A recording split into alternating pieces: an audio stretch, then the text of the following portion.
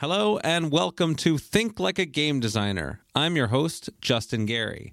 In this podcast, I'll be having conversations with brilliant game designers from across the industry with a goal of finding universal principles that anyone can apply in their creative life. You can find episodes and more at thinklikeagamedesigner.com. In today's episode, I speak with Jordan Weisman.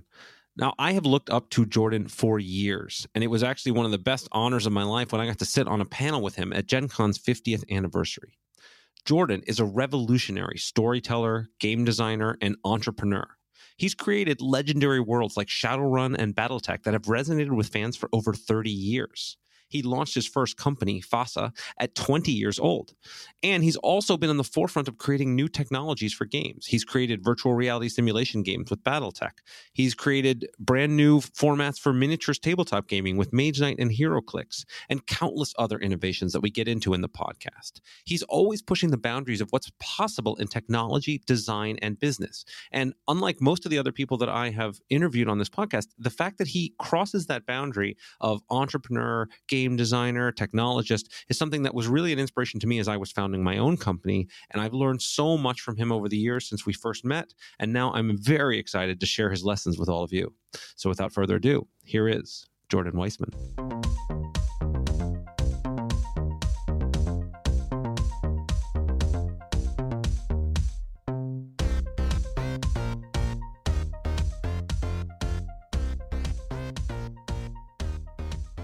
Hello and welcome. I am here with Jordan Weisman. Jordan, it is awesome to have you here. Well, thank you, Justin. I appreciate the invitation. You know, it was. I'm going to start with just like a little story because for me, you know, I've been in the game industry for a long time, and one of the things that for me really made it feel like I made it, like I've really made it somewhere, was like being on a panel, that Gen Con 50 retrospective panel with you. We did a couple years ago. It was. I have looked up to you for many years for multiple reasons.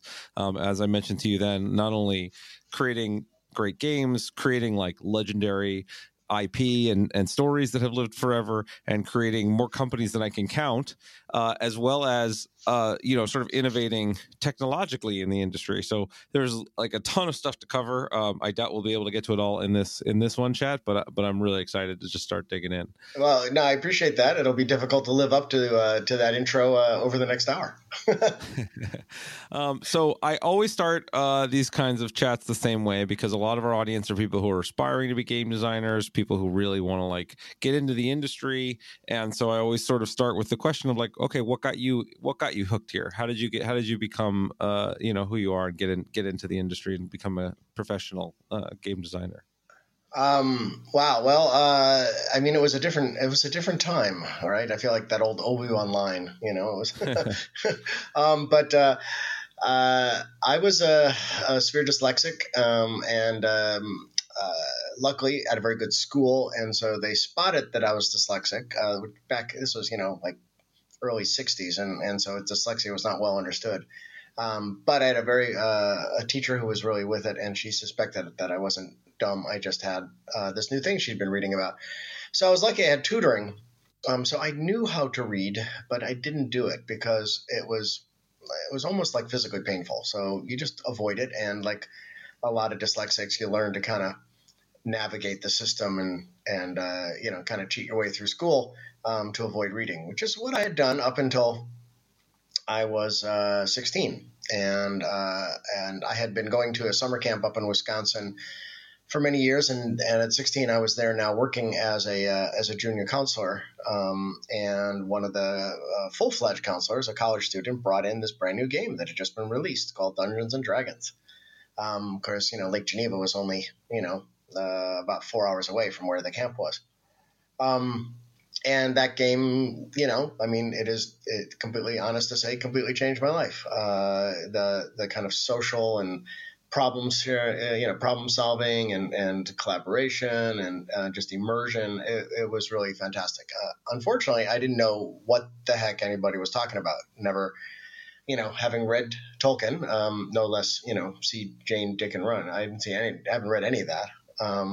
So I had a lot of catching up to do, and D&D and was my kind of entry drug to reading. It forced me to actually, finally there was something I wanted to read for me. So That's how I got into gaming. It became kind of dominant in my life really quickly. And just started, running games at school. Took all my friends back up, and there's a whole wonderful story of Dave Arneson when we bought our copies of D&D. Can dive into it another time. Sure. So yeah, but it basically got into playing, and then started making stuff. And then while I was at school, started printing stuff up, taking them to game shops, and offering it for sale. My first products were deck plans for a role-playing game by Mark Miller called Traveler. And Mark saw some of them at a convention at one point, and he took me over and said, "Hey, you want to get a license and do these officially?" I was like, "Sure." And that was kind of how I got started. That's awesome. How old were you when that happened? I started FASA when I was 20. It was literally my group around the table, and I said, "Hey, I'm going to, print these deck plans up and sell them. Who wants to be my partner?" And Ross Babcock raised his hand and said, "Yeah, I'll throw in a couple $100." And that was it. We ended up working together for 20 plus years. So that's crazy to me that you had that kind of sort of entrepreneurial spirit at that stage of life. Such that you sort of got investment and just started printing right away. What is it about your sort of your personality or background that kind of made that feel like a natural thing? Because most people would have stopped there. They're like, "Oh, cool, I love games. This is awesome, but I don't know what to do, or maybe I can go find someone to work for." What got you to be kind of just kick that process off? Well, I had a great role model in my dad. My dad was entrepreneurial and actually ran a handful of different publishing companies over the years. So the idea of printing and distributing something was kind of I had seen that as I grew up. Of course, he also told me, he said, "Whatever you do in life, don't be a publisher because it's a really hard business." So then what do? I just go off and start to become a publisher. But yeah, so I had a great role model, and I think that's key, right? It's like the classic story. If you don't believe you can do it, then you can't do it, right? And so I was raised in an environment which showed me it can be done, and thus I believed I could. That's great. Yeah, it's actually one of the reasons why I started doing this podcast and, talking to a lot of different successful designers to like show these different kinds of stories and like give people examples of like, no, look, it doesn't matter if you're dyslexic and you don't know that, what your place is here, that you can make it here. Or I have tons of other stories where people would just, get started and start creating stuff on their own and either get discovered or start, just working their way through stuff. And every story is unique, but has these echoes of common themes of like, find something you're passionate about, start doing it for free and doing it because you love it. And then, over time you can find a variety of different ways to actually make a living doing that. Yeah, I completely agree with that. I think, and I don't know much about many other industries, but anything in the creative arts, if you don't love it, if you're not passionate about it, then don't bother, right? You can't go into something in the creative arts because you think it's going to make money. Because odds are it's not, right? Yeah. And so you have to do it because you love it and you have this need to try to express it and really because you're driven to make people smile, right? I mean, that's got to be kind of core in your DNA, which is if you're a person who loves working hard so that other people have a good time, then you could be successful at this. But you gotta do it for that passion, and then hopefully money is a side product, but if you're going in just looking at it, oh, this is a place where a lot of money is, it's not. It'll be really hard. Yeah, that's totally right. I love the way you put that. You're someone that's willing to work hard to make other people happy, because that really is like that's the payoff, right? I mean, the same sort of things. We go to the conventions, we see fans, and you see how excited and lit up they are by what you do, and it takes you out of this cloud of like how much in the weeds you've been and how many things you see that are wrong that still need to get fixed, and you're like, oh yeah, that's great. I made these people so happy. That's great. No, it's very true, and I think that's something that's always been really special about the tabletop game industry is that since its inception we've had this ability to connect with our audiences through conventions, which like video gaming didn't have until the internet, right? And so that feedback loop that we had with our players was enormously valuable, right? Both emotionally, as you said, for us as designers, because those days get long and hard, and it's great to get that energy from people to realize, wow, I am making people smile. I am making a difference in some small way in people's lives, but also to help you make the games better, right? The feedback and the stories really do make the games better, and so yeah, it's been a huge advantage that we've had for what, 40 years now. Yeah. Well, and this ties into now, something else. Yeah. There's a message I kind of keep reiterating, which is the importance of that feedback and iteration, right? Like nobody comes out of the gates a great game designer. No game comes out of the gates a great game. It's all about that iteration loop and testing things and seeing like, okay, this feels right, this feels wrong, this thing could be improved, and going through cycle after cycle. And you're right to highlight that, like tabletop gaming, and I always recommend people, regardless of where their interest lies, start with tabletop gaming because the iteration cycle is so much tighter. You can get feedback more quickly. But when you're dealing with the digital properties, it's much harder and it's much more expensive, and mistakes are much more expensive. How do you work to sort of minimize that iteration loop and cost, or what lessons have you been able to apply from tabletop to make your digital games more successful? Well, I mean, I think what a phrase that kind of used for many years is TTF, right? Time to fail. And the shorter TTF is, right, the better your game's going to be, right? Because you can guarantee, I don't care how many years you've been doing it, whatever you write down first is going to suck, right? And so it's all about minimizing that time to failure, right? So that you can like do it and fail and make it better and fail and make it better and fail, and just work that cycle. So I do think that is a huge advantage tabletop gaming has, right? Because it doesn't take you many months and many talented and expensive people to visualize the idea and get it to a point where you can test it and realize it sucks. You can do that so much quicker in tabletop. And I think one of the key takeaways on digital is that we try to use tabletop as much as possible, doing tabletop prototypes of our games to the greatest extent possible to try to vet that stuff out. And then also what we've learned over the years is on the electronic side is that you have to assume that anything you're building in the beginning is throwaway code, and it is only there to teach you how to make the game better. So we now have, it used to be like, we'd mess around for a month or two, and now we're on the real development. No, now we look at it more like we will be in prototype phase for a year or so, and we will then take that year's worth of work and we will completely throw it out, and we will start over and write the game from scratch. But now we know what we're making, because that year of prototyping should have resulted in an enormously hacked piece of code, but a fun thing to play. And then we throw all that hacked code away, and we capture the fun play and now build it on a solid engineering base. But trying to build, it's kind of like trying to build the foundation for a building before you know what the building's really going to be.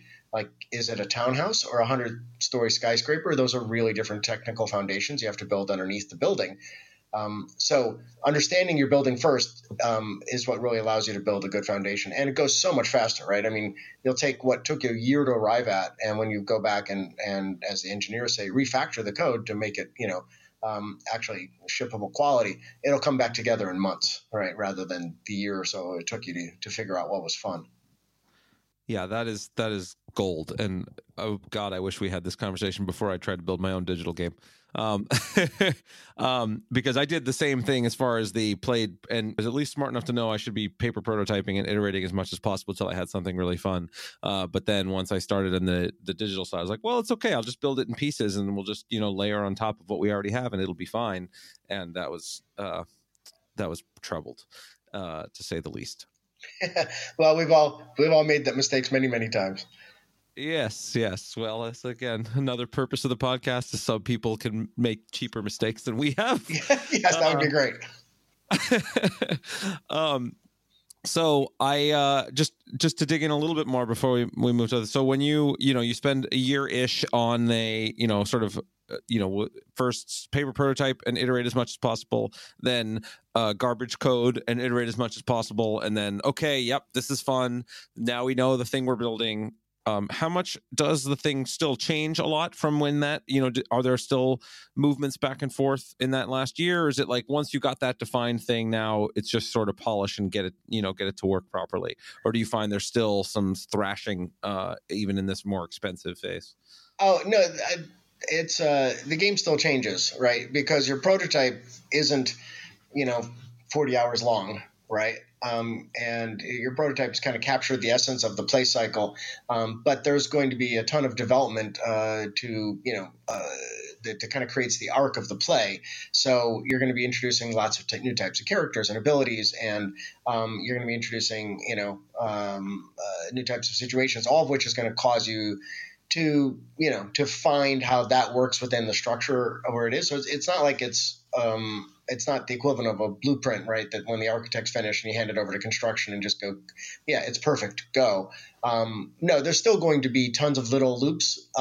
They're just much smaller and less expensive now, right? So that, but they should embrace the same kind of approach, right? Let's hack together a version of the grenade launcher and see if it's fun. And now let's go back and we'll build it in the right way.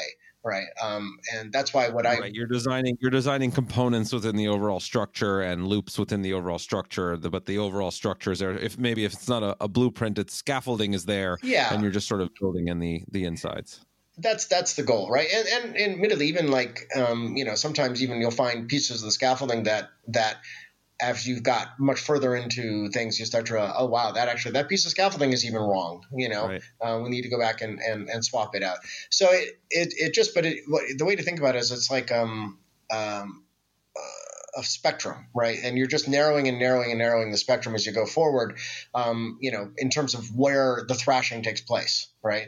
In the beginning, you're swinging all over the compass, right? And then as you move, after you finish that prototype phase, you should be kind of like, well, we're in this quadrant, we're 90 degrees now. And then as you get further you're just narrowing that down to, okay, now we're in a 10 degrees amount of thrashing because we really got, we're on the channel and you're in kind of high volume production, right? Yeah. The most expensive thing is to hit high volume production while you're still out at 180 degrees of spectrum, because you're going to make a ton of content that's not going to be useful. Right. Right. But if you've hit your high volume content development when you're at, let's say, 45 degrees of spectrum, you have, the percentage chance of the stuff you're building being useful is much, much higher. Yeah, that's interesting. I like this sort of analogy of the spectrum and the length of your swings and variants. When I talked about this in my book, I kind of talked about the phases of design, and that there's sort of like the high level engine, and then engine development, and then component design and component development and polish, and that each phase you're focusing on more narrow questions. As it's never a precise transition, but it's like over time you're sort of funneling down to little details as opposed to big shifts. And I find that to be a pretty important way to sort of think about as you move forward. And it's actually something I've noticed in novice designers. They spend a lot of time worrying about little details at the beginning. Yes. When those things are completely irrelevant and you're wasting a ton of time, I know. Trying to stick with our building analogy. It's like I'm worrying about the paint color when I don't have a foundation yet, and you're just, wasting a lot of time. Oh, it's so true. And, another mistake that's so commonly made is like, well, we better get started on the cinemas. Like, what? Again, it's like, to use your analogy of the building and the paint, it's like, so wait, now you're doing the flyer for moving in? It's like, don't you think you should know what the building is first before you try to sell apartments in it? So I mean, it is tempting to like, oh, let's get to the fun part and tell the stories. And it's like, the stories are fun, but they're there to support the game mechanics, right? I mean, it is, I love narrative games. I mean, that's my whole career is based on narrative games, but it's a game with a narrative. It's not a narrative with a game, right? Now, that's not always true. Like I did a game called Shadowrun right? Which a lot of people's kind of initial review was it was a game you played in spite of the game system because you loved the story so much. So, but that's obviously not ideal, right? You want the mechanics and the narratives to really really sync, and so you want to make sure that you're telling a story that's supported by your game mechanics, that you can actually bring that story to life via the mechanics you've created. So it is. And also the story is going to change. Stories change a ton over the course of development of a computer game or any game. And so it is, it's I always say, resist the temptation to go do those expensive kind of assets until the very end. And you have to do a work back because they take time, but to figure out when you need to start them. But boy, really try to start all that stuff as late as possible. Well, so this is great. Because this transitions into something I really wanted to talk about with you. First of all, I mean, Shadowrun really was one of the most resonant stories for me growing up. I mean, I played through that game and I didn't mind the game mechanics at all. I've played through that a ton. I played through the Nintendo version. I played through, I've read through the books. I became obsessed with that world and that universe, and so I really did want to dig into with you, how does story overlay with design in your work? So in my world, I am almost always a mechanics and game design first person. I will build what I see as a great game, and then I will make sure that there's a world that kind of fits to it with some. But I've paid a price for that in times, and I've actually been over time changing my process a little bit more to incorporate story earlier to make things more resonant by the time we get to the end. And I'm curious what your process looks like to make these stories that now span for decades, that people are just still loving and coming back to. So yeah, can you talk a little bit about how that syncs up? Sure. Yeah, it's different. I think it is different between tabletop and digital, and specifically in role playing games versus even board games on the tabletop side. So Shadowrun was a classic kind of RPG, role playing tabletop RPG. And so in that context, it was, for me, the creation process was all about story, and then worked with a bunch of great guys to then build mechanics within that story that I'd come up with. Kind of on back on the business side for a second, right? Because this is commercial art, right? so commerce and creation are often intertwined. And in this particular case, I had been working on a cyberpunk role-playing game because I've been reading a bunch of the cyberpunk books that have come out and thought the world was super cool, and so was working on a game and setting in that genre. And then Mike Pondsmith released Cyberpunk. And as Mike is apt to do, it was a really good game. And I wouldn't have mind being the second Cyberpunk game, but the first good one. But I didn't want to be the second Cyberpunk game that tried to be as good as the first one was. Makes sense. So I basically shelved what I was working on, right? But it just kind of kept nagging in the back of my head, and I was like, well, how do I spin it? How do I make mine different than what Mike had done, right? And that's when I kind of tripped on the concept of, well, how about if you look at what the essence of what cyberpunk is all about, right? Which is this kind of dehumanization of humanity, right? Both on the macro level, with governments no longer being even pretending to be concerned about citizens, and ceding all that to corporations, which are only looking at profits, and at the micro level of humans not believing that the physiology they were born with is good enough, and so they're replacing their own physiology. So it is this whole kind of, we're divorcing ourselves from humanity, and as a wider extent from nature. And it's like, well, what if we put a contrasting force into that, which is, what if nature is now trying to fight its claws way back, right? And the expression of power in nature is magic, right? And so I was like, oh, cool, magic versus tech. All right, yeah, that's certainly not a new idea. People have talked about that before. How do I get there in a way that's interesting? My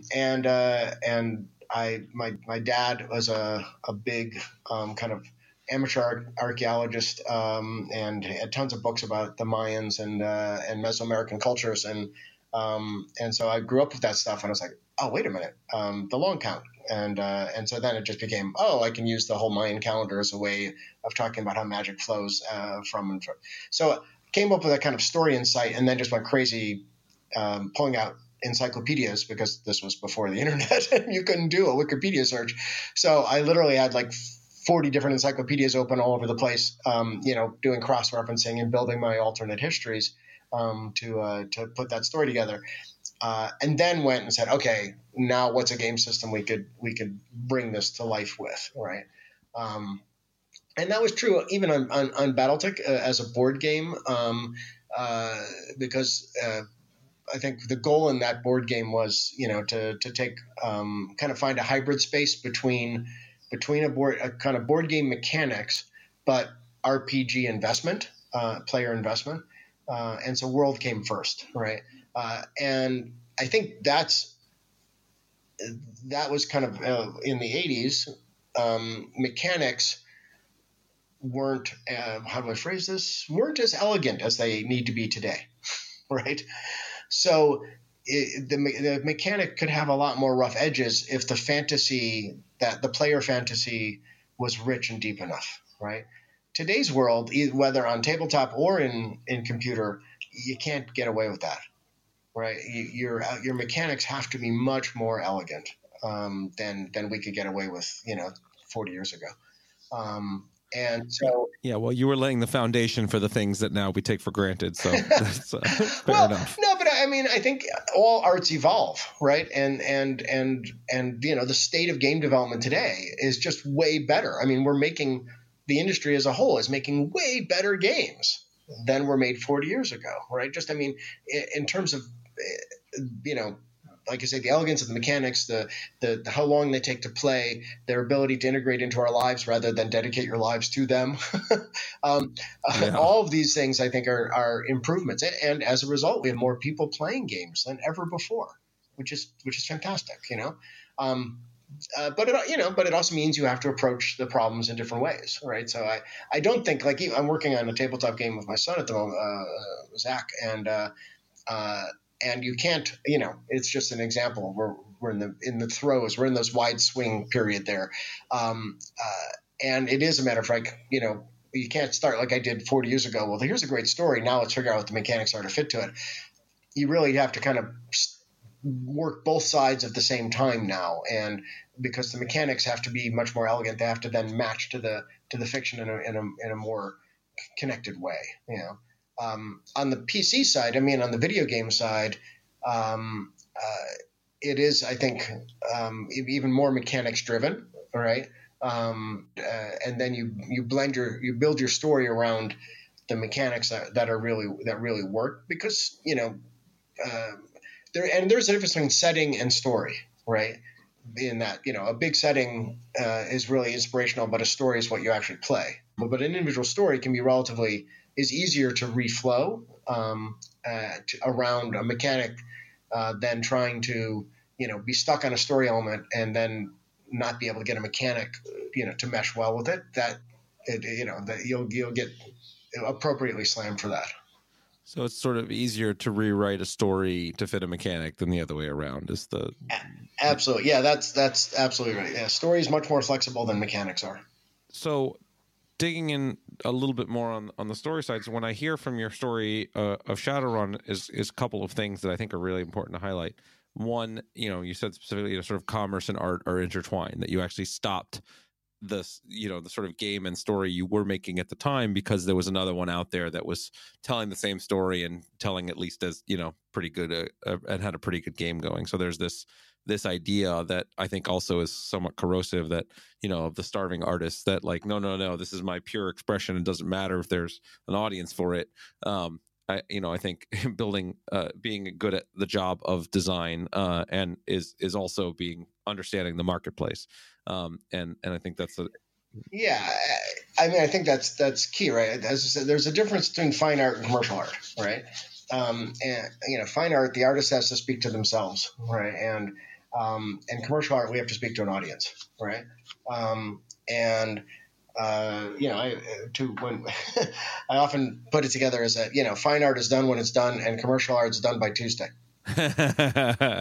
Yes, I use the phrase "deadlines are magic." It's somehow there's a deadline, and we're running out of money, so we're launching. Yeah, we did it. We got it done.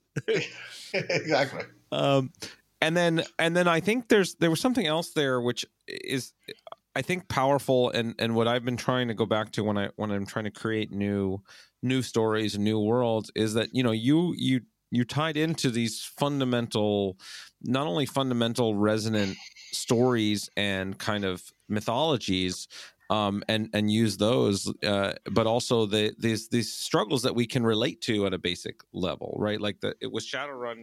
It's this idea of like technology as a way to improve ourselves, but also as this thing that's taking us away from ourselves and what that means, and then sort of over dramatizing it and representing it in this fantastical way. I think is a big part of why people care and why people, again, however many decades later, are like still super invested in that kind of world, because that kind of story is even more resonant today in many ways than it was when you first wrote it. Yeah, no, I mean, it's scary how much of the dystopian future which Shadowrun projected we already live in. And that's kind of frightening. So yeah, I think that's true. That the goal is to create stories that can feel real, settings that can feel real, and they then connect at a deeper level. And my cheat to doing that is I steal them. Because that's so much better than easier than trying to write them yourself.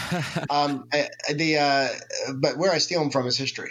I'm a huge history fan, and I read a ton of history. And my kind of feeling is that if a version of the story actually happened, then the kind of human and geopolitical and social forces that made it happen feel real, because they were, right. So there's kind of, even if people don't know the history that I'm referring to, I just feel that like those things feel like they feel more organic, right, to us, because other humans had made those decisions previously, and so some reason we can understand them more naturally than trying to kind of like a novelist will do. They'll write a character, and that character will drive them wherever they want to go. That's a different kind of thought process I'm doing when I'm doing world construction. When I'm doing individual story construction, that's true. But world construction, I try to look for historical paradigms to base it on, right? And so all of the big settings I've done are kind of bringing together different themes, but then overlaying them on top of kind of a historical framework that also gives me a framework, right? Gives me that foundation to help build things on. So, which is a lot less scary than trying to every day have a completely clean sheet of paper. Yeah. This is the couple of themes here. Here, first of all, I think all creativity is theft at a fundamental level, and being able to steal from great narrative arcs, both in real life or that people we already know are resonant, like religious stories and things that sort of the classic hero's journey type things. I found to be really it's just great to rely on these things. We know that these work. We know that people care, and we know that these things are going to be resonant. I find to be very helpful. Yeah, I mean, one of the things that I lecture when I teach about IP creation is this concept, as I kind of boiled it down to, establish the familiar so that your audience can appreciate the exotic. If everything in your world is kind of brand new creation and equally exotic, then your audience doesn't know what's important, right? Is that a toothbrush or a weapon that'll destroy the world? I don't know, because they're both completely exotic to me. I have no idea, right? And it becomes very hard for an audience to have their footing. They have to be able to feel some grounding in the world so that they can then kind of go along for the ride. I mean, I'll use a very old example, but it was a great one at the time. Star Wars.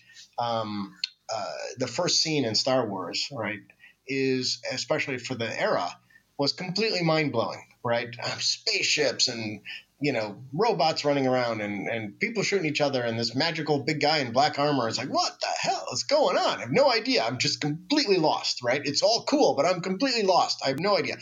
And then we cut to this this farm, which looks, again, completely alien, and I'm still lost. But then I'm in a scene in a kitchen between an aunt and uncle and a kid, and I'm like, oh, yeah, I saw that scene in my house last month, right? Because the relationships between the people, the goals of the teenager, the conservatism of the adults was completely human, completely identifiable and grounding for us. Now all of a sudden I'm like, oh, okay, I have a foundation now. I can now understand the exotic because the familiar has been established, and I think that's really important to do in our games. And I've made this mistake on several of my games where I've been like, oh, it's all so new and different. And the audience is like, I don't know where to stand. I don't know I don't have a foundation, for appreciation and navigation through this world. So it's important to be able to find that foundation. I've actually taken it to the extreme now and thinking that, the goal is to change as little as possible. Not to kind of show off by how much you can change, but to change as little as you need to achieve what you want for your mechanics and your story. That's a great frame shift. I think similarly, or maybe not as extreme as you, but I also talk about this principle of, you can't, your audience can't relate to your game if it's too new. Like trying to be too innovative and too original is actually you're going to get lost, and that you really need people to be able to say, oh, okay, it's kind of like this, but with this thing, right? I can do an elevator pitch for my game that is like allows you to reference things that you already know. And if you can't do that, then it's going to be very hard to get an audience, and it's going to be very hard to get people to come along on the ride with you. Absolutely. And I do think that you're right, that that kind of, it's not just in story, right? You need to look at the product overall, right? The game overall, and realize what are the new elements, what are the existing comfortable elements, and that includes mechanics, it includes monetization, it includes story, it includes artwork, right? So that if you want to do a radically new story, then do it on a mechanics that everybody understands, right? So that they're not trying to figure out both simultaneously, right? Right. If you want to introduce new mechanics, then do it in a world that they kind of already understand, so that they, again, don't have to try to absorb everything at the same time and figure it all out. So, yeah, I do think you're right. It is looking at kind of where is the innovation taking place and not trying to innovate on all aspects simultaneously. So speaking of innovation, I think this was actually the first time we met, or if it's not the first time we met, it was the first time we had a lengthy conversation, was on a panel about physical digital hybrid design at PAX Dev. And this sort of bringing in the new technology and interacting in the physical world in different ways, be it virtual reality or hybrid physical digital games. And you've, been at the forefront of this since the concept existed, basically. And I really, with both successes and failures, I really want to dig into this world, because I have tried and taken bites at this apple and never been able to kind of get to something that worked. And you've lived and died on this hill multiple times. So I want to dig into that as a sort of both what drove you to be so kind of, trailblazing on this space, and what you've learned over the years to kind of make it, where we're headed. But yeah, by all means. Where do you want to dive in? Yeah, so let's start early on. Let's start with the kind of, your first exposure to sort of the concept of the virtual reality worlds and building those awesome BattleTech pods. I believe was your first real foray into this. Yeah, so I think the old expression is, whenever you're making plans, God laughs. That's certainly true here. So I was my very short college career was at the United States Merchant Marine Academy, which is the fifth government academy. You have to get a congressional appointment to it, just like for Annapolis or West Point or Air Force Academy. But it's to learn to either be a deck officer or an engineering officer on merchant ships. I love sailing, so I figured a life at sea would be wonderfully romantic. as I went to school there, I realized, well, maybe that wasn't the case. But they had just built this brand new thing at the academy, which was a ship bridge simulator. It was this $50 million building that had a bridge of a ship surrounded by projection screens showing, very, very low, crude polygon models of harbors. And the most dangerous point in navigating a ship is not at ocean, but when you're actually close to things you could hit, which means bringing them in and out of ports.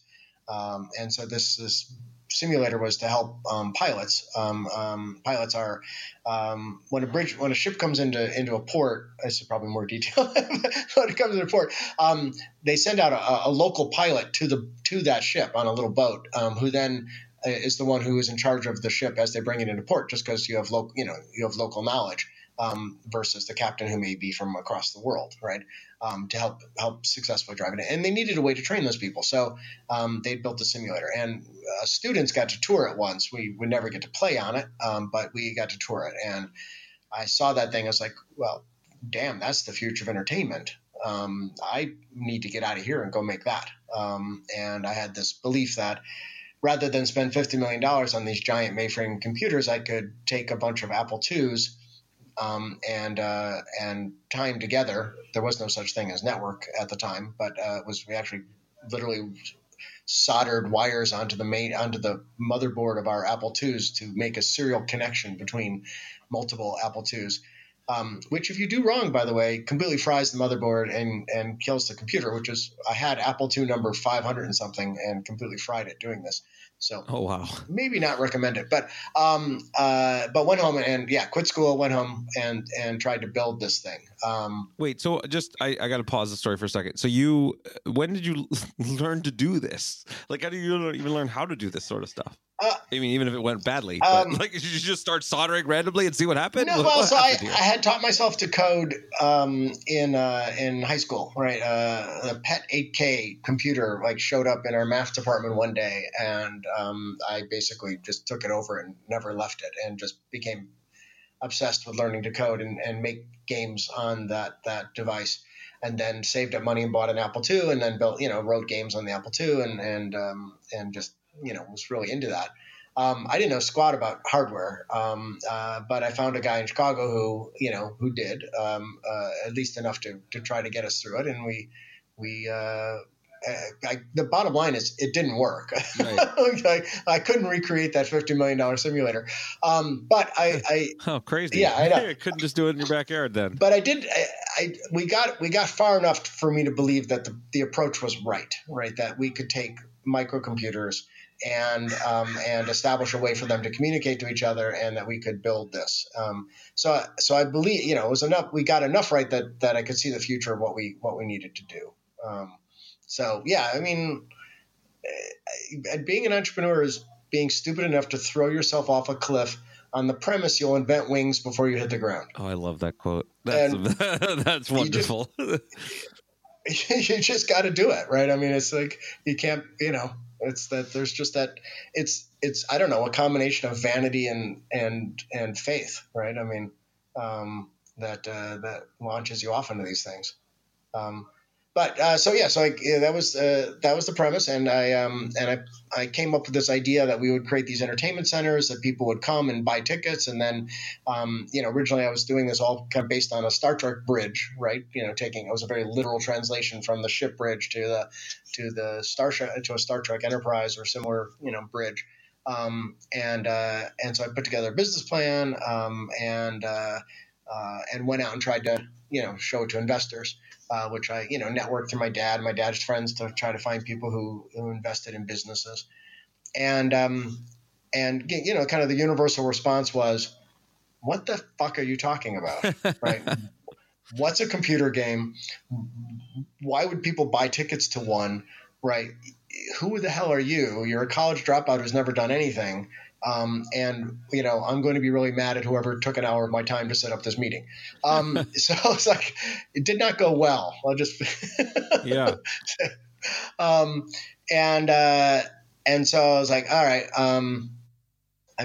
basically said, all right, well, instead, what I'll do is take the concepts and apply them to pen and paper, right? So that's what started FASA, right? That when I then asked my game group who wants to match my $300 and become a partner and start printing stuff, it was because the plan was I was going to get rich overnight making tabletop games, which would then fund making this. It was long before the term virtual reality existed, but these virtual reality, experience centers.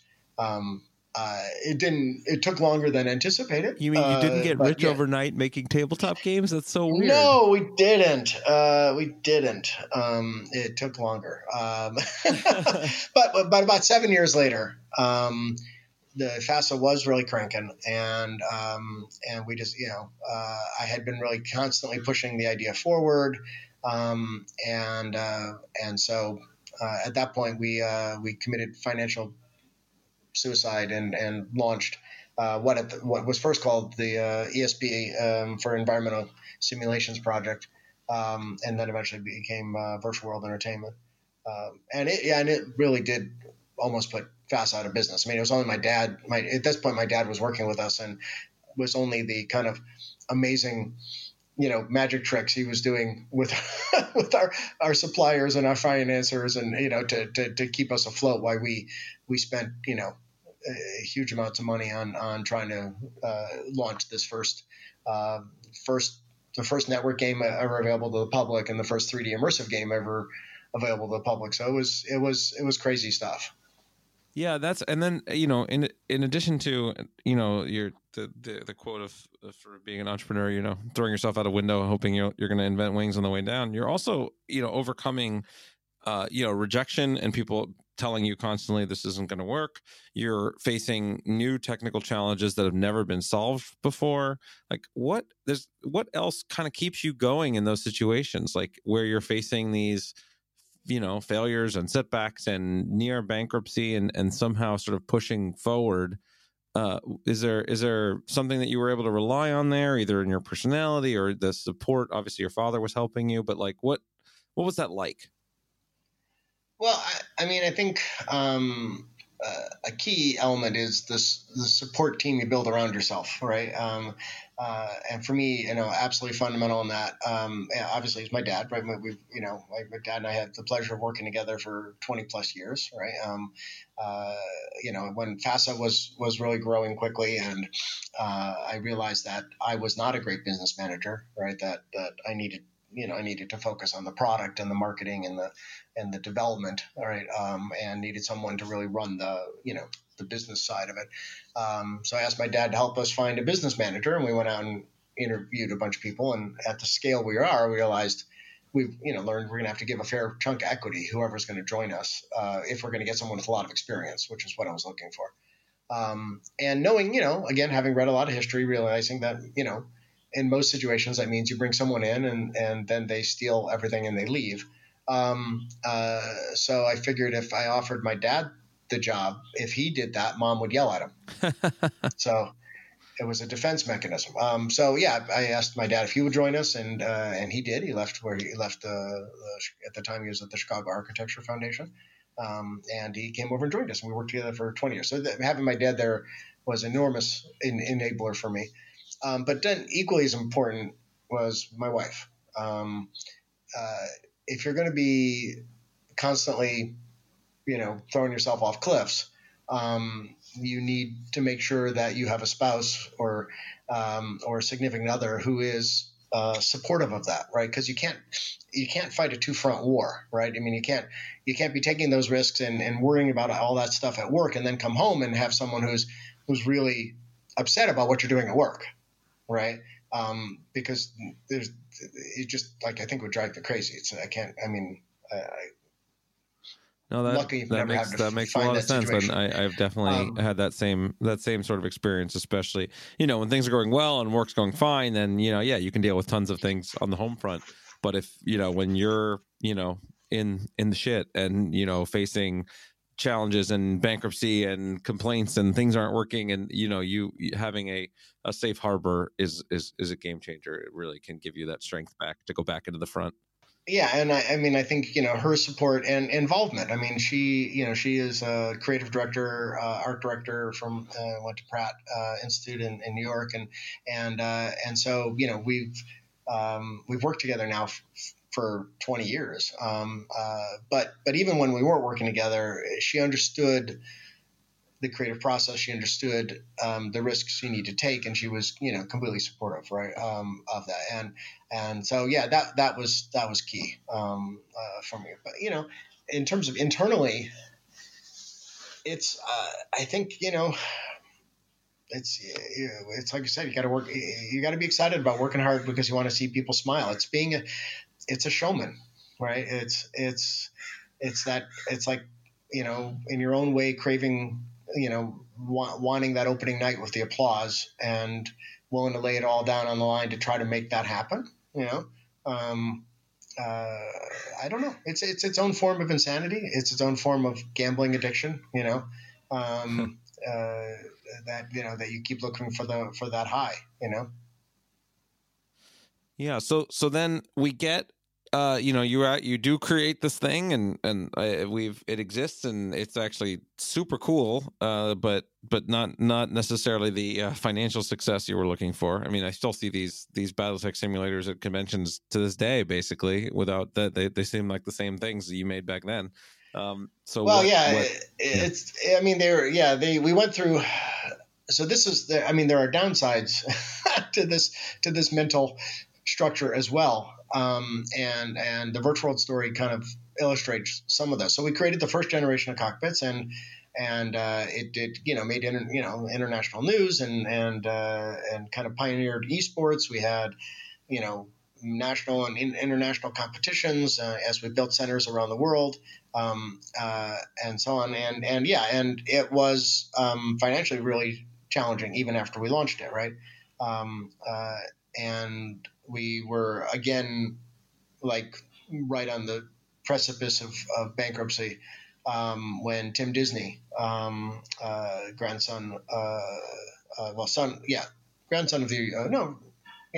Roy Disney, who was co-founder of the Disney Empire, had decided that this was an industry he was interested in, and he went and a guy named Charlie Fink, who was working with him at Disney, and a really good creative leader as well, went out and they were interviewing different people in the industry to figure out who they wanted to get involved with, and had met us, and we spent a lot of time with them, and they decided that they wanted to come in and buy a majority of the company and really start to take this idea out to the next level. And that was our saving grace, right? We were right on the edge there. And working with them was great. But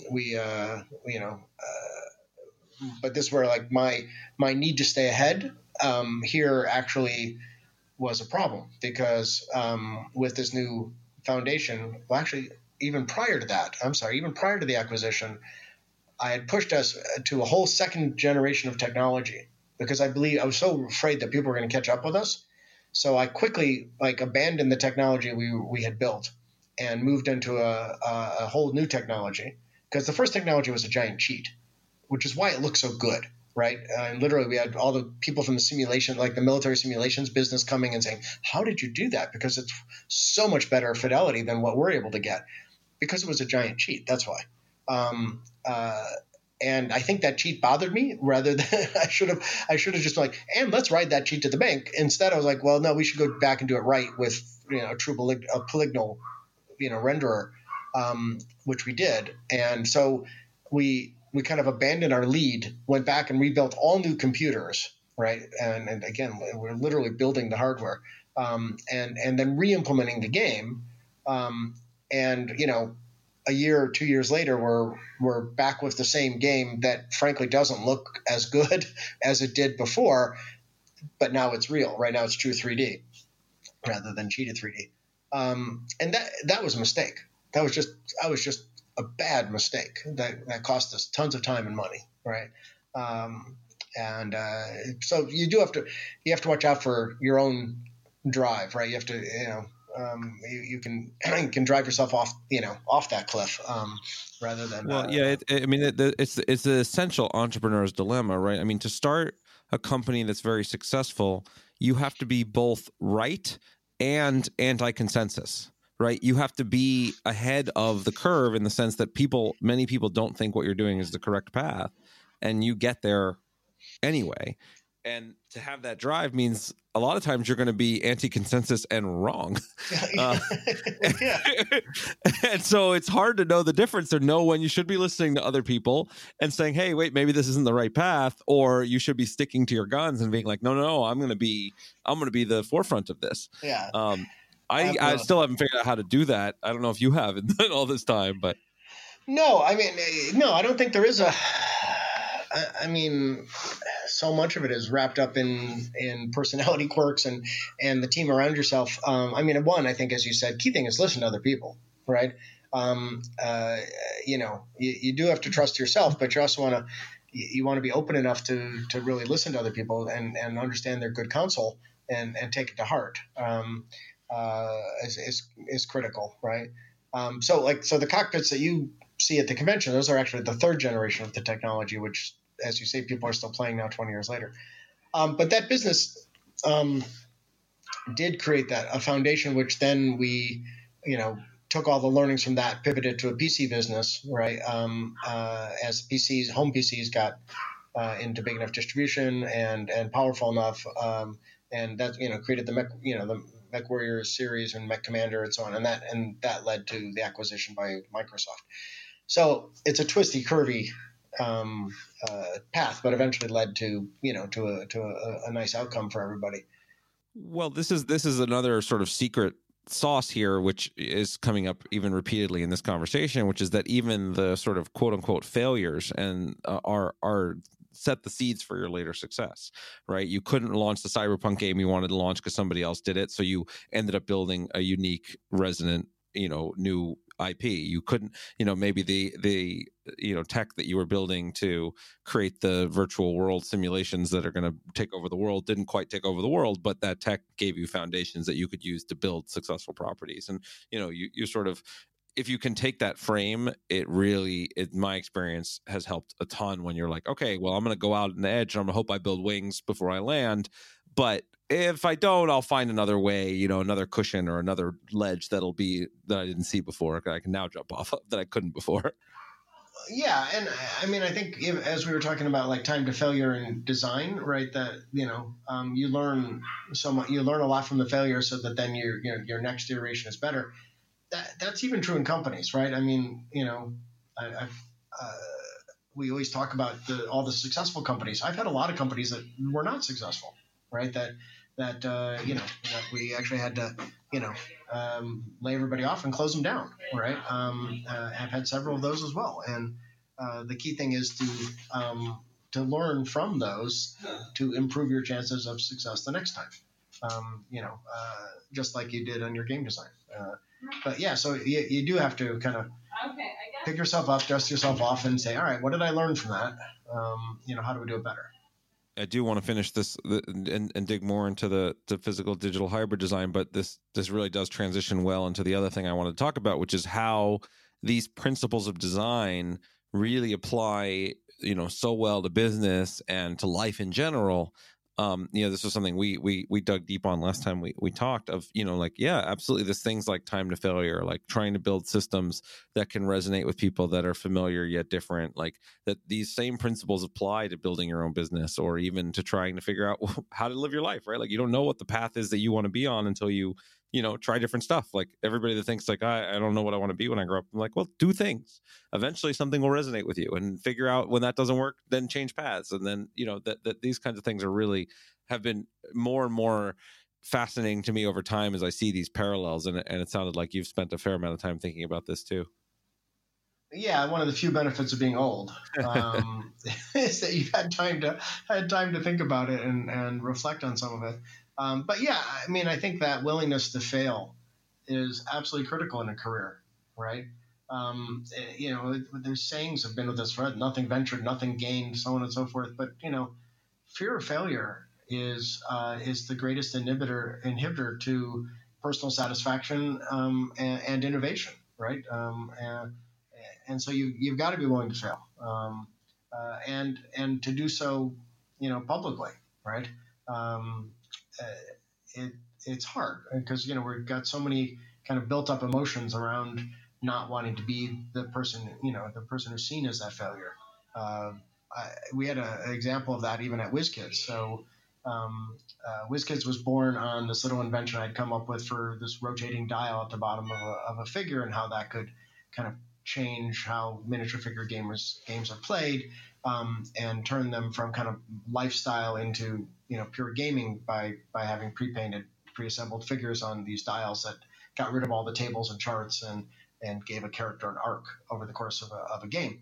And so that, it was completely untested. There wasn't any guarantee. I brought it to FASA because I had left FASA at that point, even though I still owned a junk book, but I'd moved on with the software side. And so brought it to my partners at FASA, and they were like, I don't know, it's pretty out there and pretty expensive to do. And so, we're going to pass. And so I said, okay.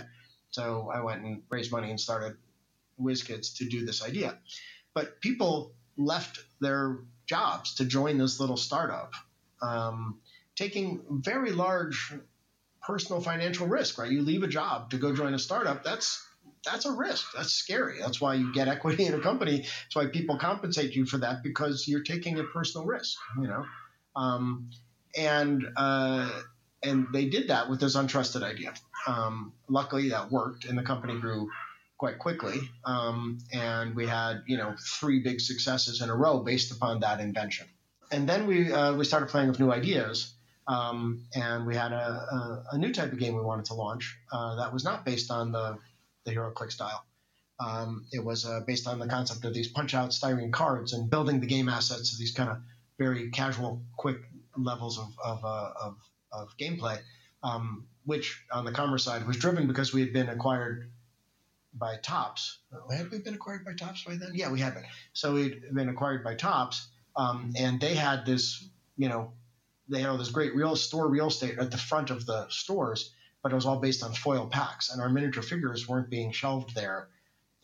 So I wanted to how could we get a game onto that shelf, right, onto those pegs? And so the idea was to do a whole game inside basically a card pack, right? But what was fascinating to me was that our members of our team, who had only 3 years earlier quit their job to join the startup, were now like really reticent to try this new form of game. And I didn't understand it, right? I was like, there's zero financial risk now, right? I mean, the money we're spending on this game is like, it wasn't going to affect our bottom line in any kind of significant way. So there's zero personal risk. There's zero financial risk. Why is this reticence here?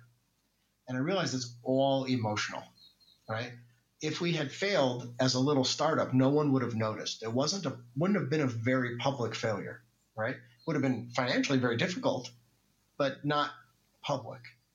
But now we were kind of like the golden boys of the industry at the moment, 3 big hits. And I was like, now if we bring out a game and it doesn't work, it's going to be within our little industry front page news. Right. Right. It will be a very public failure. And that was really, really restricting them. They were very scared of that. Yeah, that's actually really, it's this fascinating thing I was actually going to ask about, because there's this weird curve. There's this middle range where it's like it's worse for people when you already have success, because people will know that you failed. And it's this crazy thing. I felt it too, and it's this bizarre psychological shift that it sounds like either you're just intrinsically you didn't feel, or you were able to get over. Like what made you different? I don't know, but it's something built in. I mean, to the structure. I mean, like, because we always say, well, why don't big companies innovate? And I think this is a large factor of it, right? And then you have the stock market, which reinforces the problem of public failure, right? Because now it actually has a material impact on the business. And all of that combined, emotions plus, the kind of financial ramifications of a public market, means that it's much harder for public companies to do truly innovative, disruptive projects, right? And of course, their risk is larger, right? When you're a startup and you're disrupting someone else's business, that's much easier than when you've got a foundation of that business and then you're going to disrupt your own business, right? That's obviously much more scary. But yeah, I don't know. Can't explain it, but it's important to kind of gauge yourself on it. And probably, frankly, probably has a lot to do with ego. If you kind of, I always say, yeah, kind of an entrepreneur has to have big ego and little ego. Like big ego enough to believe you can do it, right? And you can lead people to accomplish this, and little enough ego that you're going to be open to to the ideas of your team and others to help make the direction you're going on better. Yeah, and to me, there's like this almost kind of selective blindness, like, or forgetting, like, because everything, when you think of the idea and you think of where you want to go, you're like, okay, cool, this will be awesome, I can totally do this, and you don't really think about how much challenge and heartache there is between here and there. Like it, I always look back, I'm like, wow, if I realized all of this stuff, I probably wouldn't have done it, but I'm really glad I did it. So I just constantly forget how hard things are for some reason when I'm like, yeah, let's go. And then I'm already in the path. So, okay, here we go. I completely agree. I equate this to like having babies, right? Because my wife and I we go back and forth on this. Like I said, we've worked together for many years. We have three sons together. And she will be like, hey, let's have another kid. And I'm like, don't you remember how miserable you were for 9 months? And don't you remember giving birth? Those were not fun experiences. She's like, no, it was magical. Like, no, it wasn't. It was really hard. And on my side, it's like, I'm going to start another company. And she's like, don't you remember how hard those are? You're going to work really hard forever, and so it is selective blindness. Absolutely. And you're going to love this transition for you. Great. It's because it's ego, and it takes us to the hybrid you wanted to talk about, right? Okay, great. Which is the birth of Golem Arcana, right? Great. So yeah, this has been a quest of mine for a long time to try to figure out how to bring some of the great things that computer games have given us over the years, and merge them with the magic of being around a table with your friends, right? And that kind of a wonderful, unique social experience. And so I've tried a couple things over the years, and Golem Arcana was the most recent, which was based on a technology that has been used in kind of like many other places, and I figured, I saw a way to bring this together into this product. And so we built a prototype and we took it out to conventions, and people were really digging it, right? I mean, it was we had spent enough money on the prototype to be able to illustrate the play pattern and how it was going, and we got really good feedback. Can you give a brief overview of the mechanic, just in case people listening don't know? Oh, sure. So the idea is we developed a stylus, and the stylus had a super high resolution camera in the front end. And then it had a Bluetooth, wireless communicator in the stylus, so that you would tap the board, you would tap the figures.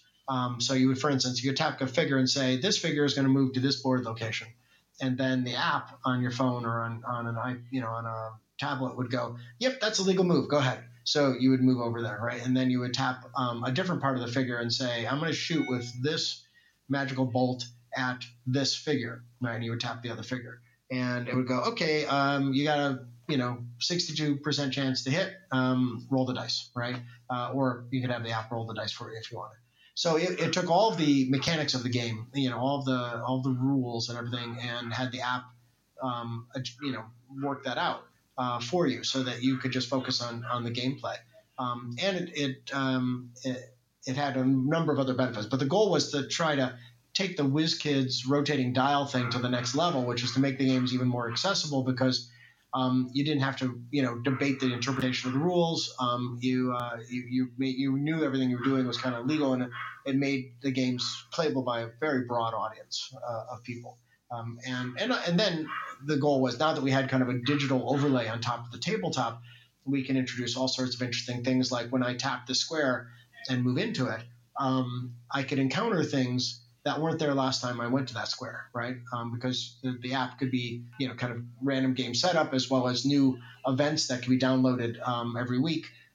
We could, keep that game enormously fresh and dynamic with the same set of pieces, right? Lastly, all because it's a computer game, the data would then, it has this computer overlay, the data would then flow up to our servers. So like a computer game, we knew, we could look at the play patterns, we could look at that balance issues, right? And we could use the data coming back from games to affect our overall ongoing story. So we could run events like are typically run in computer games where okay, there a new scenario comes out this weekend and everybody's playing it over the next week. And the data from that scenario now determines that a fictional event in the canon, right? Right. So I was very excited about it. The team, the team had done a lot of great work on it. And my partner Mitch and I and Joe were like, okay, so let's take it to Kickstarter. We knew it was going to cost us $1 million to make the product, right?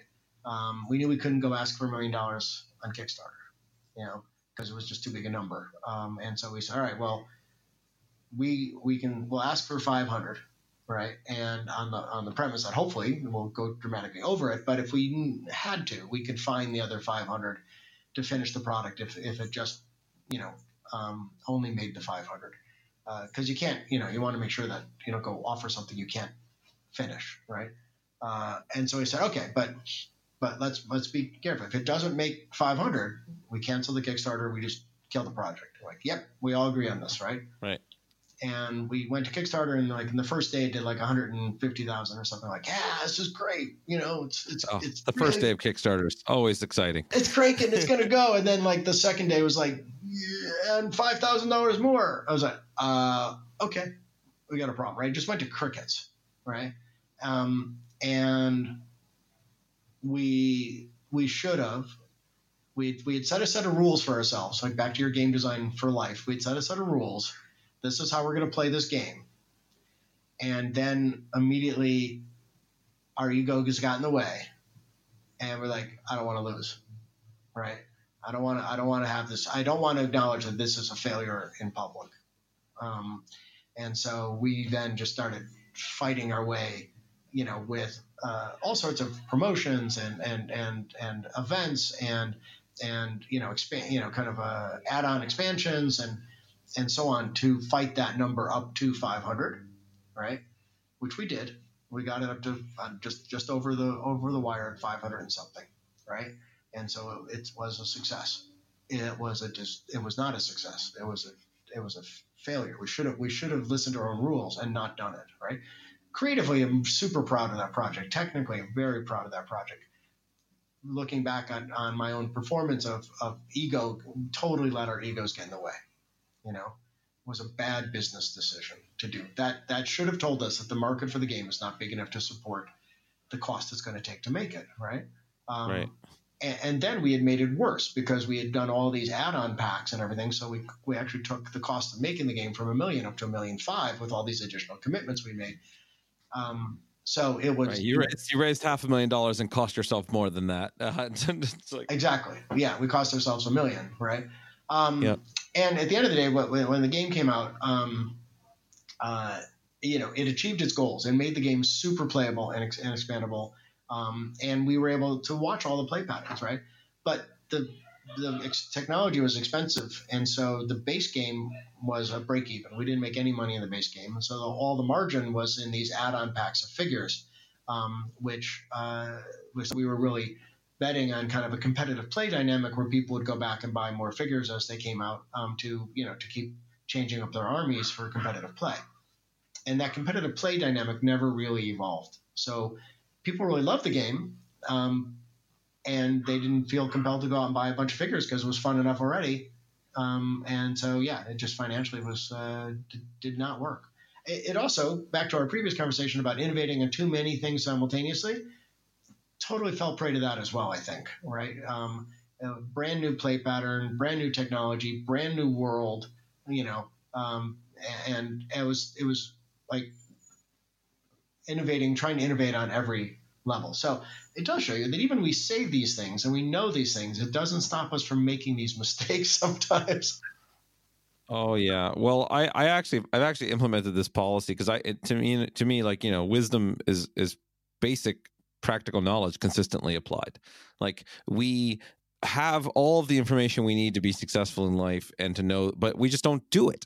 We forget, we get overwhelmed by ego, we get caught up in the moment and emotion. And it's just like, so now whenever I sort of read, I love sort of reading and learning new things, but I have forced myself to, every time I read something, a new book, I go back and I read one of the books that was most impactful to me.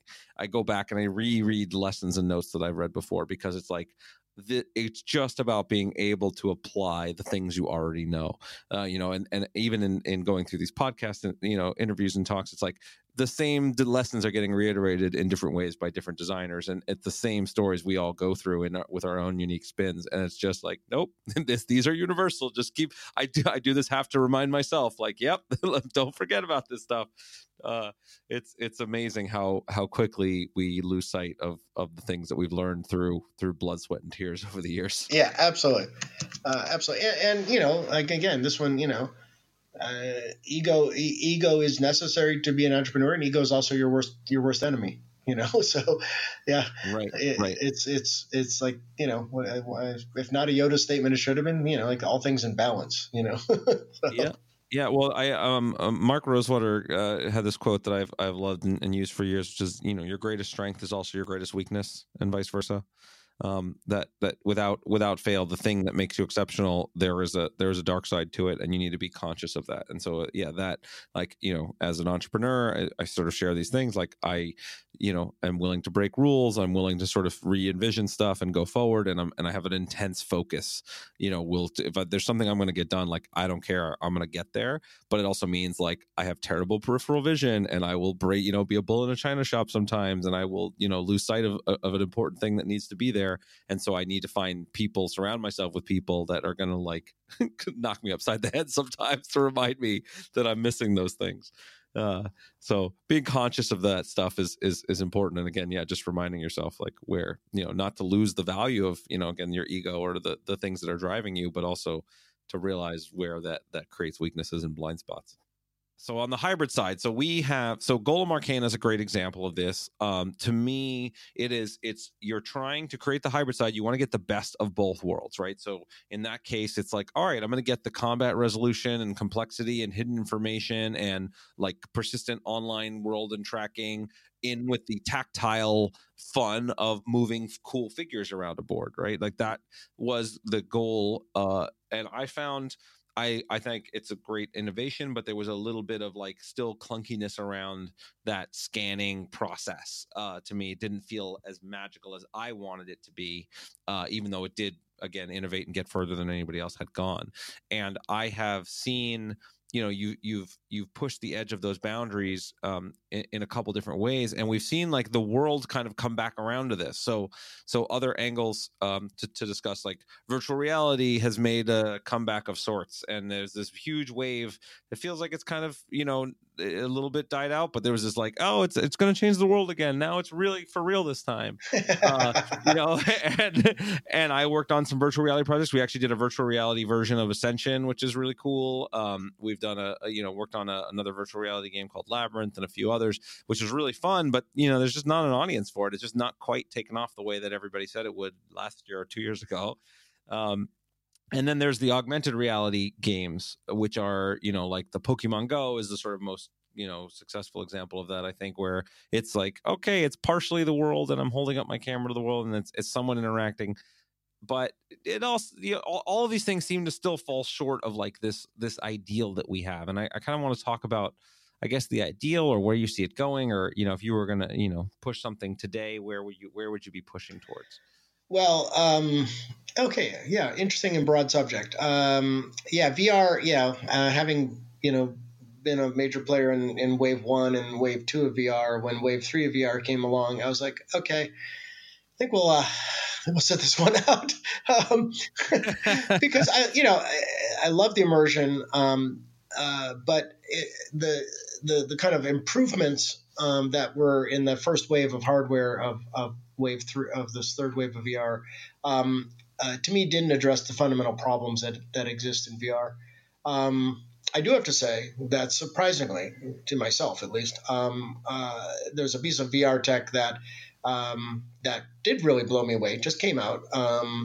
It's the Oculus Quest, um, and it is finally, I think, from my perspective, a consumer VR experience, and it's just beautifully done. It's completely self-contained. You don't have to set up markers all over your house and so on and so forth. But it uses what's called SLAM technology, which is actually from augmented reality, which I'll switch to in a second. But it's a really good experience. Now, that said, I still get nauseous when I play it, Right. because you have that kind of anytime you're, even though my body, and one of the nice things about the Quest is it is full. There's some full body maneuvers in it, so you don't have as much of that kind of body moving one way, head thinking you're moving a different way, kind of stuff that causes nausea. But it still can still give you simulator sickness. But at the end of the day, VR, I think, is always inherently going to be a smaller market because it is about cutting yourself off from the real world. And historically, that's not where breakthrough technologies come from. Breakthrough technologies, if we look at all of the ones that have changed our landscape in the last 40 years, they are things that enhance or augment or make more efficient our actual world, the real world. And that's why I've always been a much bigger proponent and believer in augmented reality technology than virtual reality technology. I just want to push on that a little bit. So like, what does that mean? Like, how does television and computers in theory have now sucked us into screens more than ever before. Is that make the world more efficient, or those breakthrough technologies? Well, yeah, but let's look where most people's time on digital devices are. They're not fictional worlds, right? They're Facebook. And I mean, Facebook is the single biggest timescape. They're YouTube. So these are portals into the actual world of people I know and people I may not know, right? But they're all reflections of the real world being brought to me through this very super convenient UI, as opposed to where, admittedly, television is an immersion into fictional worlds. Completely agree with that, right? But it is still social, right? Like I'm sitting next to my wife, my kids, my family. We're still able to But Right. we have a social experience while immersed in that. If we each were wearing our own headsets, right? I don't think you would have that same kind of like shock and awe in the living room at the red wedding. Would be a different thing, right? If all of us were immersed in our own bubble, right? Yeah. And if I look at the web, like when the web first came out, and a lot of us all like, what's the killer app for the web? And we're building all these immersive experiences. Like, no, you know what the killer app for the web is? A pizza in 15 minutes and a cheaper box of Clorox, right? That's the killer app for the web, right? It was about how to make my real world better, how to give me better information, like where's the best restaurant, what's the fastest path to there, right? It was all about how to make the real world better, more usable, more accessible. Sure. No, and I agree with you, and I'm only pushing back because I don't know that pushes away from virtual reality by default. And I'll just say briefly, like when I having this experience of building Ascension as a tabletop game, then building it as an app for mobile, and then building it as a VR. The VR is so much closer to the tabletop experience because of the social aspect, because I can see avatars for other people across the table, because I can hear them talk, because I can see them move. Yes. So it in many ways, it can create this virtual presence that I think would be the magic, but I haven't seen it, really happen. But I don't want to derail you too much, but I just, No, so I don't disagree with that. Right, because you do have that kind of it's telepresence experience, right? But where I see, and it is really only a handful of years away, right? Is that AR gives you that, but in the real world, right? So what I mean by that, current mobile-based AR is already doing some pretty incredible-based things, right? Like being able to go to a piece of furniture on a website and then say, well, what would that look like if that couch was here? And actually then being able to look through your phone and seeing that couch in your living room and walk around it and see how it fits in the room. right? That's pretty magical and very, very powerful for like a purchase decision, right? So we're already seeing that kind of stuff. And, Pokemon Go, which was barely an AR game, it's really a GPS game, right? Yep. But it had virtual characters. I think Harry Potter is more of an AR game, right? We can dive into reactions to that at another session maybe, but Yep. but if we go a handful of years down the road here, but because holding up a phone and looking at the world through a phone is not a viable play pattern, right? It's not. It's just yes. It's not magical. It is boring and painful after a few minutes. yeah. But when you put on a pair of glasses that are kind of like a slightly beefier version of a pair of Ray-Bans, right? And now projected, into your world. You look at your real world, but now there are 3D objects and or avatars projected into that 3D, into the world you're navigating. That really is this kind of next experience that I think is going to be enormously transformative. So in that model, when you're playing Ascension, you're sitting at your actual kitchen table, right? You're using physical cards, right? Your friend who you see them sitting on the other side of your table is actually, on the other side of the planet, and you see their cards physically on your table, right? So that to me is that takes telepresence now and makes it within my real world, right? So that when, my wife walks in, I see her, I'm, hi, how you doing, honey? It's like, there isn't that kind of like, she's now part of my world, even though I'm playing this game with you on the other side of the world, right? So you've kind of combined the best of both of those experiences. And I don't think it is that far away. So that's very much kind of where my direction, wants to be in terms of tabletop is how do we anticipate, how do we build the foundations to start to create that kind of experience, right? It's a ways out, but I think it's going to be super, super impactful on the world overall and on gaming. So the prediction game is always a fun one. But when you say a ways out or near, what's your estimate? If you would say that I'm going to have these, the better Ray-Ban Google Glass thing that will work this way. Well, there's a company called Nreal that will be has announced that they're going to be shipping a set of the Ray-Ban type. A Ray-Ban level of kind of encumbrance set of AR goggles this Christmas for $500. Wow. Now that it'll have a thin USB cable that connects to either your high-end Android phone or their own little processing puck. It is not anywhere near fully as featured as it needs to be, I think, to take that huge next step. But it is an amazing step forward, and it's already kind of not quite consumer level costing, but getting close, right? So yeah. I think that the true inflection point is probably 4 to 5 years out in terms of when we start to see, real consumer grade experiences because the Nreal is missing a couple of the key things that I would like to see in a fully kind of a full setup for augmented reality. But it's a phenomenal step forward. So I think it's probably 4 or 5 years that we're gonna. So it's not that far out, right? Yeah, that's only 2 product life cycle. That's 2 product dev cycles from a software standpoint, right? Right. So it's really it's not. I don't think it's science fiction. I think it's reality, and it's going to be interesting. Well, it is. There's so much more that I can dig into on this topic and others, but I know we are running short on time, so we may have to continue in a part 2.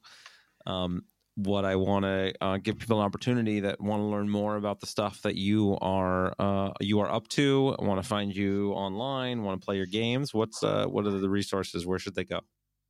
Well, I actually don't participate that much in social media. I know, which sounds weird, but I just never really, for some reason, decide. So I have a Facebook page, but I never go there, so don't bother with that. Harebrained Schemes is where we're developing PC games, and we have some super cool stuff coming, which I can't talk about, but very excited about.